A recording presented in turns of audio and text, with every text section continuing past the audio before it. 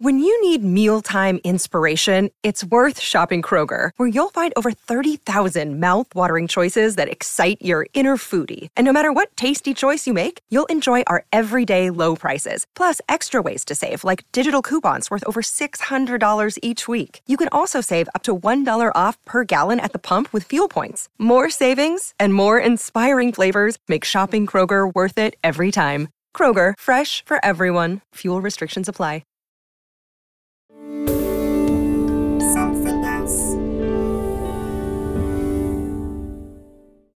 This show contains strong language. Listener discretion is advised.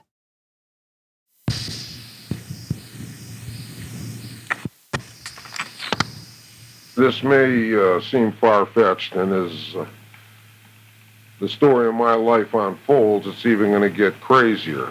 But I want the listener to know right here and now that I ain't full of shit, and I'll bet you $10,000 to your dollar, and you'll lose the dollar every time. If you hang around certain Miami bars, you might hear about a guy named Steve Coe. A legend, really. He was a daredevil, always the life of the party. The kind of guy that had a story for everything. He was a college football star. He even made it to the NFL. Steve flies down the field all alone, catches a pass, runs it in. It's like a 70-yard touchdown. He was a model on the showroom floor at Saks Fifth Avenue. It was gorgeous. My sister asked me, oh, is there another one of him someplace? He'd freedive for Spiny Lobster in the Florida Keys. He owned a limo that he drove himself down to the bars and strip clubs on the South Dixie Highway. And it seemed like he had some truly ridiculous run-ins with the rich and famous. He said something like, all right, barkeep, why don't you go get us another round? And they were like, this is Leo DiCaprio. And he's like, looks like a cocktail waiter to me.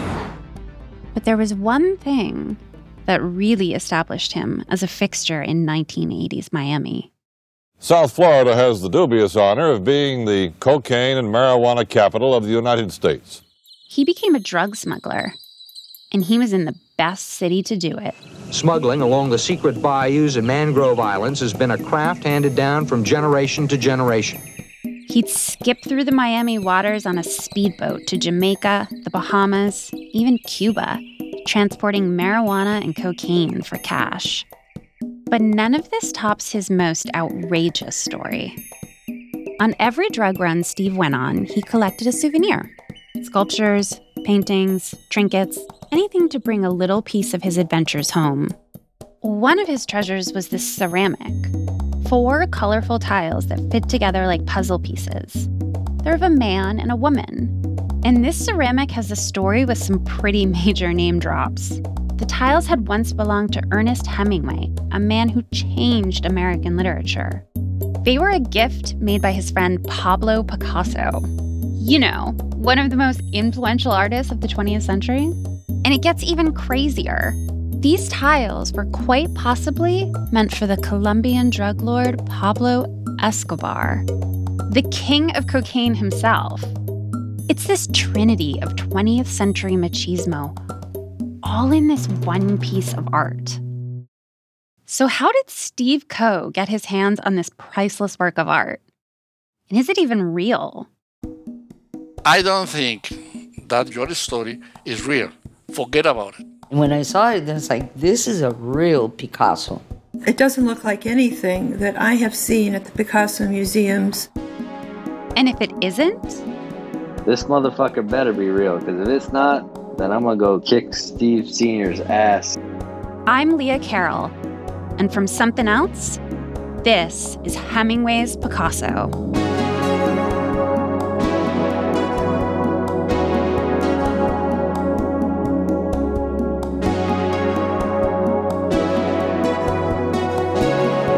Chapter 1, Into the Mine.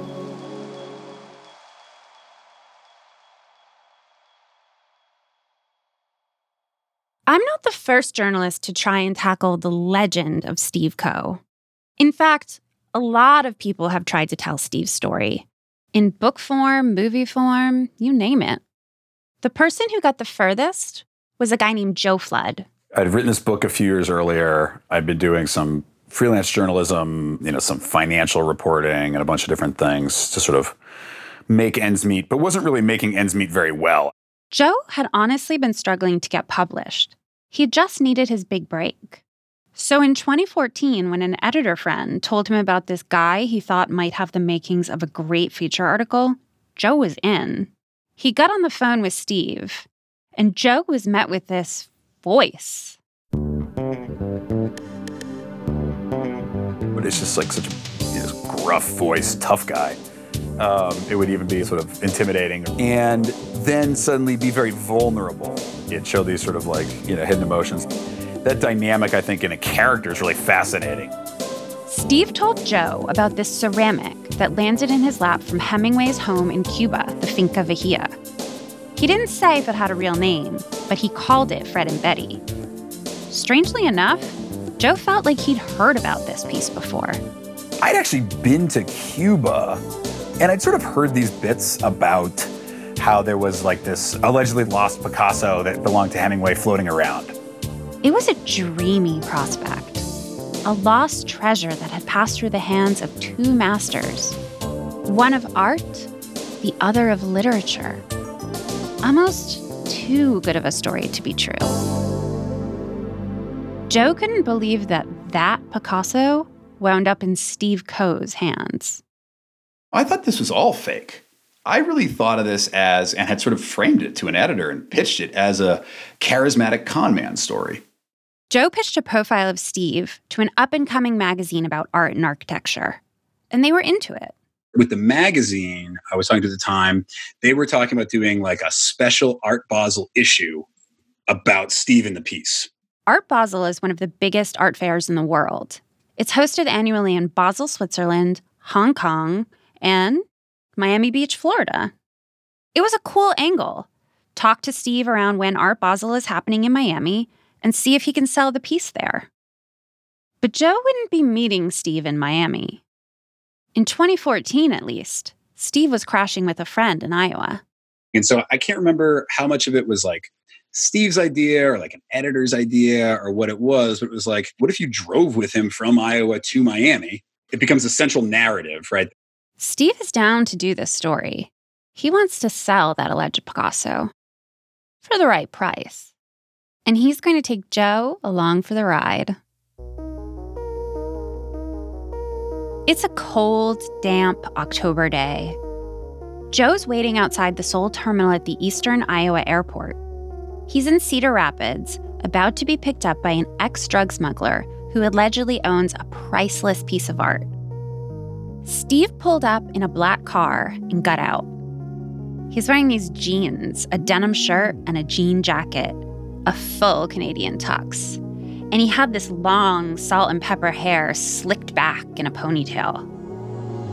He looks so 80s. He's got the phenomenal Tom Selleck mustache, his South Beach tan, and, a professional athlete, with the deep V-neck shirts and all that sort of stuff.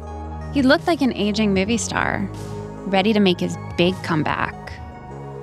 Joe hopped into Steve's car. Steve picks me up in the Hotel Abraham. The Hotel Abraham, it turned out, wasn't a hotel at all. It was his car. His old Lincoln Continental that he had allegedly been gifted by the Gambino crime family, John Gotti's crime family. Steve had been living in the Hotel Abraham off and on again for the past few years. Joe got a look at the back seat of the car. There were some suits straight from the 80s, advertisements from Steve's modeling days. His whole life, basically. Steve told him they had to stay in Iowa that night before they hit the road. Joe brought a voice recorder along for the journey. You're staying there, okay? Okay. You understand what I'm saying? This way, I got all my shit I'm packing. I'm not leaving a fucking thing here. And you can rough it for one night. Yeah, I'll be fine. Okay. In the meantime, we're going right to the bar. He was, at the time, very vocal about being stuck in Iowa. I'm used to being on Miami Beach, motherfucker. You understand? Click-clacking it up, backing it up. All right? You lose everything, you wind up in bumfuck Iowa with a car that's shaking all over the fucking road with a Harvard fucking journalist. All Steve wants is to be back in Miami, the setting of all his most wonderful stories. Miami the Beautiful eternally whispers of dreams fulfilled. It's steamy, buzzing. There's a pulse to this city. But underneath the glamour, there's something gritty. Miami's a fucking sunny place with a lot of shady people. Drug smugglers, especially those carrying cocaine, breeze by undercover agents. This city was quite literally built with cocaine money. Perhaps billions of dollars are made in South Florida drug deals every year. Miami was fast, luxurious. With its rustling palm trees, white sand beaches, skyscrapers reflected blue from the ocean and skies, and the promise that drug money could set a man up for life. But Steve wasn't in Miami. He was in Iowa, living in the Hotel Abraham with all his possessions.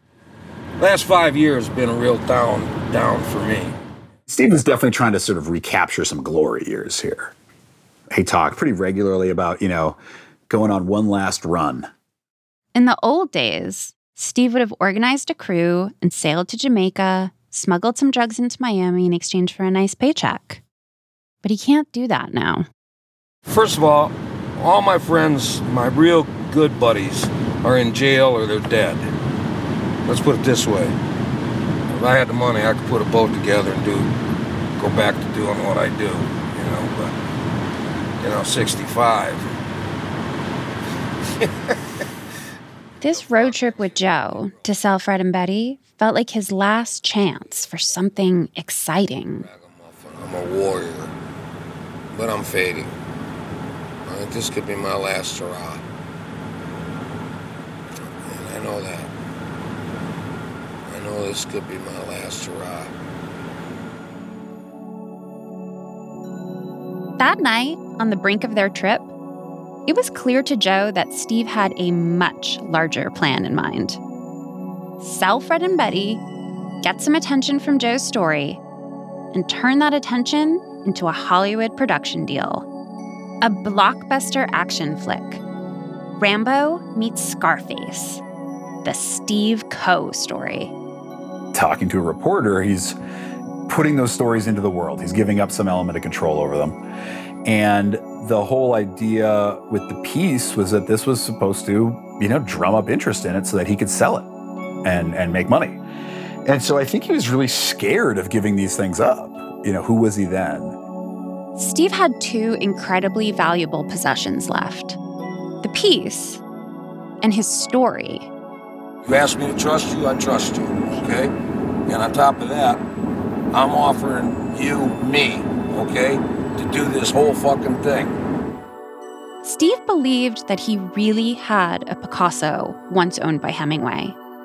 He believed it was worth millions, maybe even tens of millions. And it was pretty clear to Joe that Steve felt his story was worth just as much. In Iowa, Steve told Joe that he'd been recording himself on cassette tapes, his whole life story from top to bottom. Steve wanted his life to be a movie so badly. He had no doubt that a movie producer would snap up the chance to tell his story. And Steve was going to be ready for that day. It didn't matter how many cassettes he burned through. And that's what I have now, Steve's manuscript tapes. There are about 25 of them, about 30 hours long. Steve starts from the beginning, decades before Fred and Betty come into play.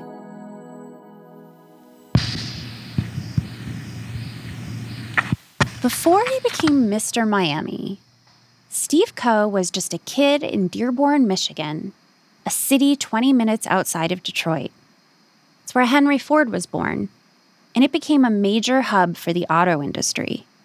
But Steve wasn't destined for the assembly line. He had one passion, football, and he was good. Yeah, the best of my recollection is 1962. Playing for the West Dearborn Lions. Steve was a high school football star, scoring touchdown after touchdown every game. That spread to my family in Altoona, Pennsylvania. Steve spent most of his year in Michigan, but during summers and holidays, he'd visit his father's side of the family in Altoona, Pennsylvania. It's an old railroad town, nestled in the Appalachian Mountains. I go back Thanksgiving 1962. It was exceptionally cold.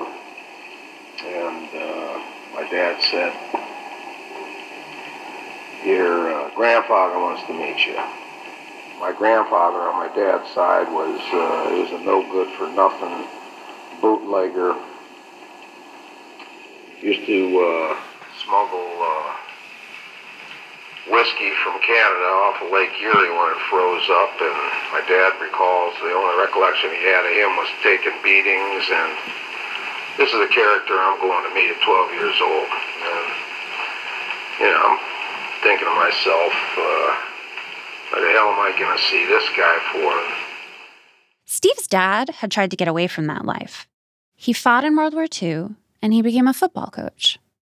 And I guess he was worried his son was going the other way, which is why he let the following events happen.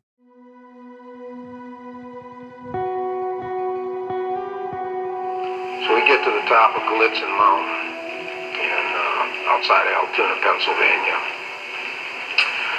It's snow flurries, windy, about 20 degrees, ice cold. My dad lets me out of the car and says, just go up to that guy right there and tell him you're Steve Coe. There's this grizzled old coal miner.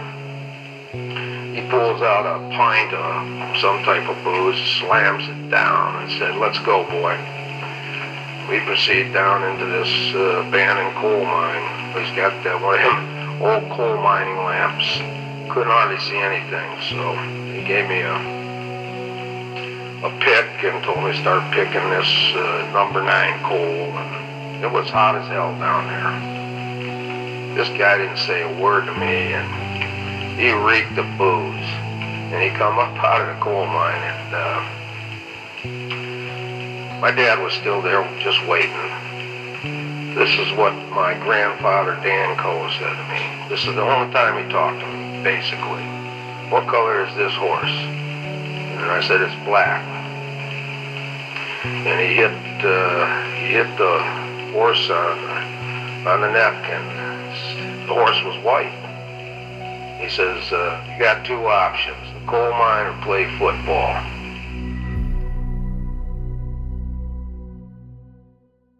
I mean, he can tell a story.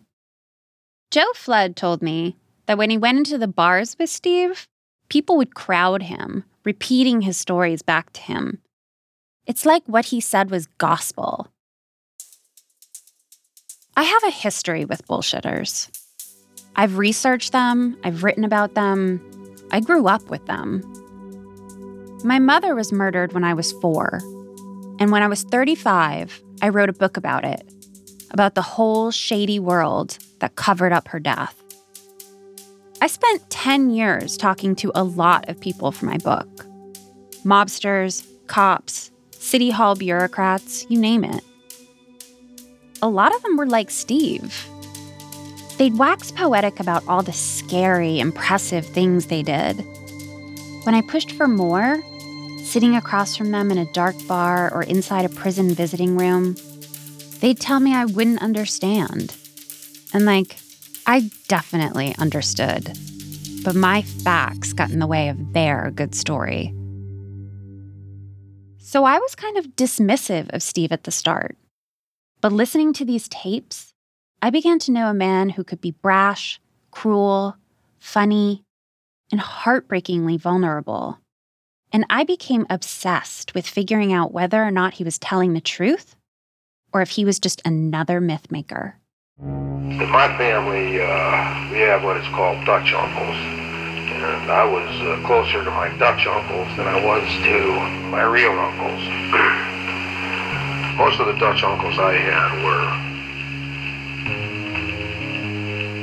backdoor dealing outlaw, gangster types. They might have legitimate jobs, but they were basically all hustlers. And this comes from my Uncle Ab. 285 pounds. Big, jovial man. And he looks down at me, takes a drag off his cigar. Said, "This is your first lesson, son. Don't ever lie, but learn how to twist the truth." So how much of Steve's story, the football, the drug smuggling, the Picasso, how much of that had been twisted? Honestly, at this point, I'm not sure I even believe the first extraordinary thing I learned about him, that he played in the NFL. And it turns out I had a right to be skeptical. I was never able to find formal documents about Steve being on the practice squad. But I'm getting ahead of myself. Before I can untangle Steve's stories, I have to hear the stories themselves. More on that after the break. Have you ever felt like escaping to your own desert island? Jane Gaskin did exactly that, trading in the family home to begin a new life in the tropics. But she soon discovers that paradise has its secrets. I'm Alice Levine, and this is The Price of Paradise, the island dream that ends in kidnap, corruption, and murder. Wish you were here? Follow The Price of Paradise now, wherever you listen to podcasts. Welcome to True Spies, the podcast that takes you deep inside the greatest secret missions of all time. Suddenly out of the darkness appeared Bin Laden. You'll meet the people who live life undercover. What do they know? What are their skills? And what would you do in their position? Vengeance felt good. Seeing these people pay for what they'd done felt righteous. True Spies from Spyscape Studios, wherever you get your podcasts. Steve's son, Stephen Coe Jr., goes by Stevie. He seemed different from his dad, the gangster I'd been hearing on all these tapes. He's an avid skateboarder. He harvests weed on farms in Humboldt County, California. He's kind of a hippie. My producer, Pallavi, called Stevie. We wanted to get to know him and see if we could visit him in California.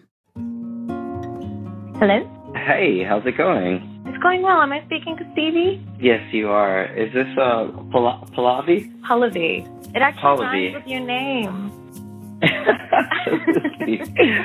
Yeah, how's it going, sweetie pie? How's your day? Pallavi and I instantly like Stevie. I think most people do. He's the kind of guy who'll always offer you a beer, a hug, or a weed gummy. And he really believes in Fred and Betty 100%. He believes maybe too much. I know where it comes from. I know what the hell happened, and I know for a damn fact that thing's real. Part of me wondered if Stevie would have the same kind of questions about his dad that I had. Could his stories even be real?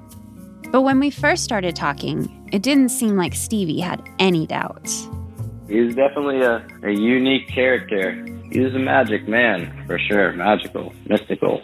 My dad remembered everything. He trained his mind to be super big on detail. If he walks from the parking lot into the store, into the diner, he already knows every single fucking license plate in the lot. He was like an owl, very wise.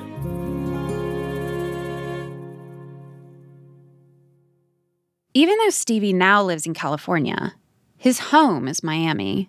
I love the water. I've always been around it. Steve's work revolved around the water. He would read tide charts and figure out his routes. He'd teach Stevie how to read them too, when Stevie was still in middle school. From the beginning, Stevie was Steve's right hand. I was really the only person he trusted. So I had a lot of responsibility at a very young age. I have to know, like, Windward Pass from Yucatan Pass, from Panama to Jamaica, from Jamaica to the Bahamas, from the Bahamas to Florida. It's just a long laundry list of inventory of things, and it never really ended. I don't know. I woke up one day, like, a few years ago and just kind of just, like, reminiscing on things, and I was just like, what the fuck was that? Like, what the fuck was all that? Like, what the hell, dude? Had to grow up pretty fast. Steve seemed to be preparing Stevie to take over for him one day. He seemed to know that he'd eventually have to lean on his son. Dad told me one day, son, I will be your baby boy. And I never understood what that meant. Steve Coe rarely went to the doctor.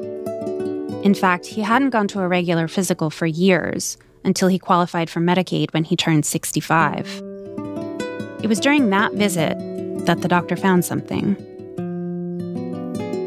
Prostate cancer usually grows slowly, and if you catch it in its early stages, you have a fighting chance of beating it. But by the time Steve was diagnosed, it was pretty far gone. Stevie flew his dad out to California, where he thought the Medicaid laws might be easier to navigate. Plus, he only trusted himself to take care of his dad. Until I wiped my dad's ass for the first time when he couldn't wipe his ass. When I showered him, bathed him, he became my baby boy. You have to understand, he couldn't walk. He couldn't talk. But Steve did manage to say a few last words to Stevie. Before he died, he said, get it done. Get it done. Get it done. Sal, Fred, and Betty. Stevie understood that this was his dad's final mission. And now it was his. I laid my dad to rest and I went to work. And I'm not going to stop.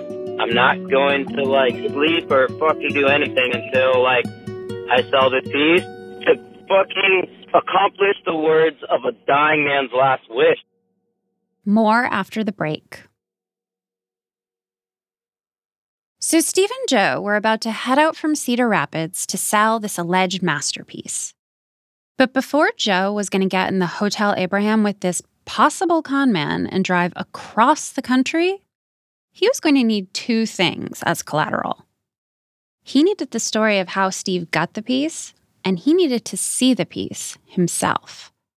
And even though every barfly in North Miami seems to know about Steve's adventures, it turns out Joe Flood is the only person alive who's heard the tale of this alleged Picasso from Steve himself and can recite it back to us from top to bottom.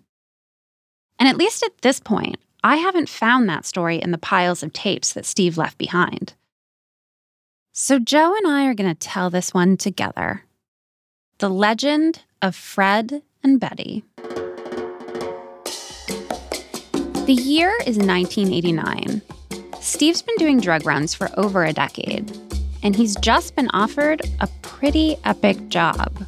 First, he would break a host of trade and travel embargoes by taking a yacht to Cuba. He's going to smuggle it to Cuba. He's going to load it up with refrigerators and satellite dishes and air conditioners, that kind of stuff. For this particular run, Steve would smuggle electronics into Cuba and drugs back to the United States. But this run was a bit more interesting than his others, because he's bringing something else back, too. He's going to smuggle art back. All this leftover artwork from when, fancy people left Cuba after the revolution. When Castro's Marxist regime took over in the 60s, lots of people, mostly wealthy people, were scared. So they fled. Most of them, thinking they'd be back someday soon, left their belongings behind. Castro's regime seized all that art and stored it in various government buildings. I think the idea was they were just going to hang the artwork up on the wall like it was just the artwork in the yacht. So basically, to cover for the drugs and stolen art and to keep the Coast Guard off their trail, Steve would play the handsome yacht owner, a role he was practically born to play. Joe says Steve had a contact, one of Pablo Escobar's American connections, and that this art was meant to go to Escobar himself. Used for collateral and things like that in the drug trades, because Escobar is a thing for art. This is common in drug trades, using items of value like cars or art instead of cash. There's less of a paper trail. Steve agrees to the deal, setting the play in motion. That becomes the Cuba run. Sounds straightforward enough. Of course, it had a few bumps in the road. From the first moment Steve got off his boat in Cuba, he was immediately met by men in a limo. And they all had guns. And he described it pretty specifically. It's like a Mercedes-Benz limousine. One of the bodyguards, he's got like an Uzi pointed at Steve's midriff. Steve looks at it, looks at the guy, says, "Hey, is the safety off on that thing?" And the guy looks down at the gun, flips the switch, and he says, "Now it is." And then the bodyguard asks him, gestures to the man who's clearly in charge, and he says, "Do you know this man?" And Steve says, "No, but I voted for his brother." The brother in question? Fidel Castro. As in, the man who ruled Cuba for nearly 5 decades. Apparently, the bodyguard was protecting Fidel's brother, Raul. At some point, these guards take Steve to what seems to be the basement of an old government building. There are guys down there it's just like a giant piles of money, like just loose bills. And there are these guys down there with pitchforks turning over the money like you would a pile of hay so that it doesn't rot. Apparently, they're all $1,000 bills left behind after the revolution. Steve is going to smuggle piles of these bills out of Cuba. Then they drive him out to the Finca Vigía.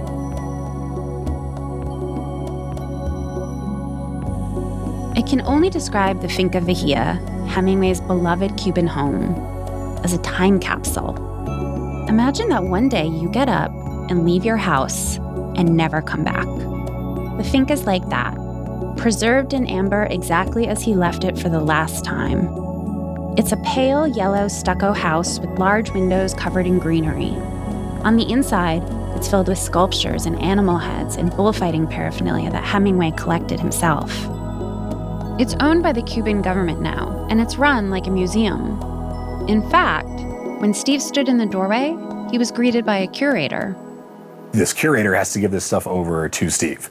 The person is clearly really upset about having to deal with this drug dealer and with what's going on, which is a piece of the museum's collection.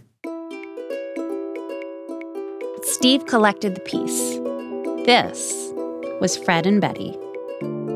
Steve was supposed to trade the piece for payment, but things didn't go as planned. But then very quickly, the walls fall in around everybody's head. Escobar's Medellin cartel was falling apart. Carlos Later, his point man in the Bahamas, was arrested and extradited to the U.S. in 1987. Escobar himself was on the run until he was killed by a joint American and Colombian task force in '93, 6 years later. In Cuba, that same year that Steve finished his run, Castro executed one of his generals, Arnaldo Ochoa, for drug smuggling and theft and sale of left-behind art, patrimonio, as they call it in Cuba. Castro allegedly executed Ochoa to cover up his own government's involvement in drug and art trafficking. And so, basically every single pillar of this, whole shaky edifice just collapses. And so Steve is left with the piece. So that's the legend. And for Joe, that's all it might have been. But for a moment right before they set off for Miami, Joe got to ask Steve a question. Speaking of which, do you have the piece? Can I see the piece? That's the next step, motherfucker. I'm a gangster. And I'm an outlaw. Come on up. Shit. This is what it was given to me in. It's in this green U.S. military medic case, outfitted with foam. Steve says it's from the Bay of Pigs. Yeah, I told you that. It's from the Bay of Pigs. Am I bullshitting? Doesn't look like it. Motherfucker, you better shut the fuck up. Shut the fuck up, Harvard boy. Steve takes the piece out. You see this? This is just how I got it. That's the man. Fits together like this. Oh, that's it, man. One of a kind. So are you satisfied now? Satisfied. Huh? Fucking cool, man. It was an insane piece to look at. I've seen it in pictures. 4 rectangular tiles, all different sizes, slotting together to make 2 figures. The glazes are primarily blues and oranges, but the most striking thing about it are the eyes. They look bloodshot, like they've been crying. At a certain point, it just seemed far more realistic that this crazy string of circumstances and events had in fact happened, more or less, as Steve was saying, just seemed far more plausible than any kind of conspiracy theory. This was Joe's breakthrough. But then, in true Steve Coe fashion, he brought Joe back to the real world. He pointed to this yellow rectangle at the bottom of Fred's tile. See the dick? See the dick coming up? Oh, yeah. See the scrotum coming in here? This is what we snort off of. When we get down to Miami, you got to snort off this. Off the dick, huh? Right off the dick. For the record, Joe says he didn't snort coke off the dick of an alleged Picasso. But by the time I spoke to him, he was convinced the piece was real. Maybe you have to see this thing to believe it. Because for me, the story just doesn't add up. I just don't get how Steve went from being a professional football player to a drug smuggler who rubbed elbows with the Castros. And I was still trying to find one shred of evidence that he was ever in the NFL. It was tough. He wasn't on any rosters for any of the teams he mentioned.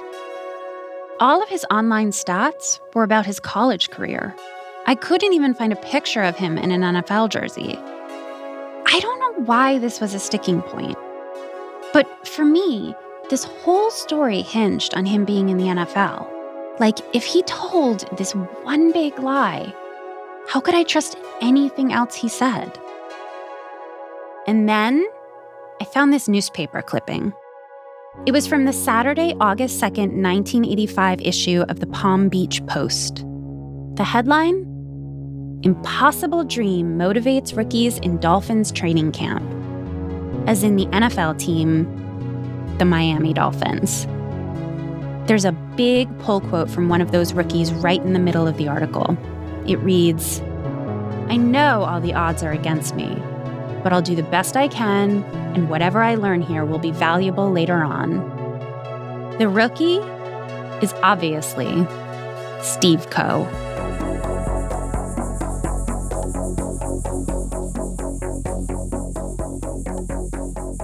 Next time on Hemingway's Picasso. My heart's beating 1,000,000 miles an hour. These guys are gonna kill me, they're gonna keep me here, they're gonna hold me hostage. While people are playing with Legos, I'm playing with blocks of fucking cash, you know? And There's not a fucking chance in hell my story ain't gonna work for a series. Just starting off with a football. I think that Steve has like a weird obligation to a ghost, to a man that like is speaking to him from the grave.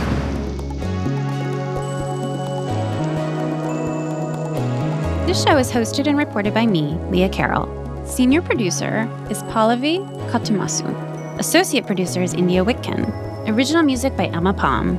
Audio engineer is Sam Baer. Fact checker is Erica Gaida. Development producer is Grant Irving, in association with Vespucci Group, based on a story by Joe Flood.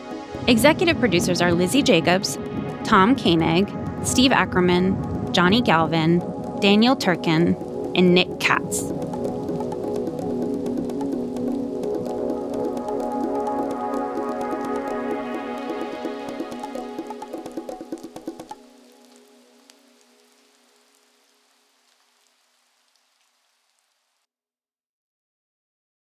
America. We are endowed by our Creator with certain unalienable rights: life, liberty, and the pursuit of happiness. At Grand Canyon University, we believe in equal opportunity, and the American dream starts with purpose.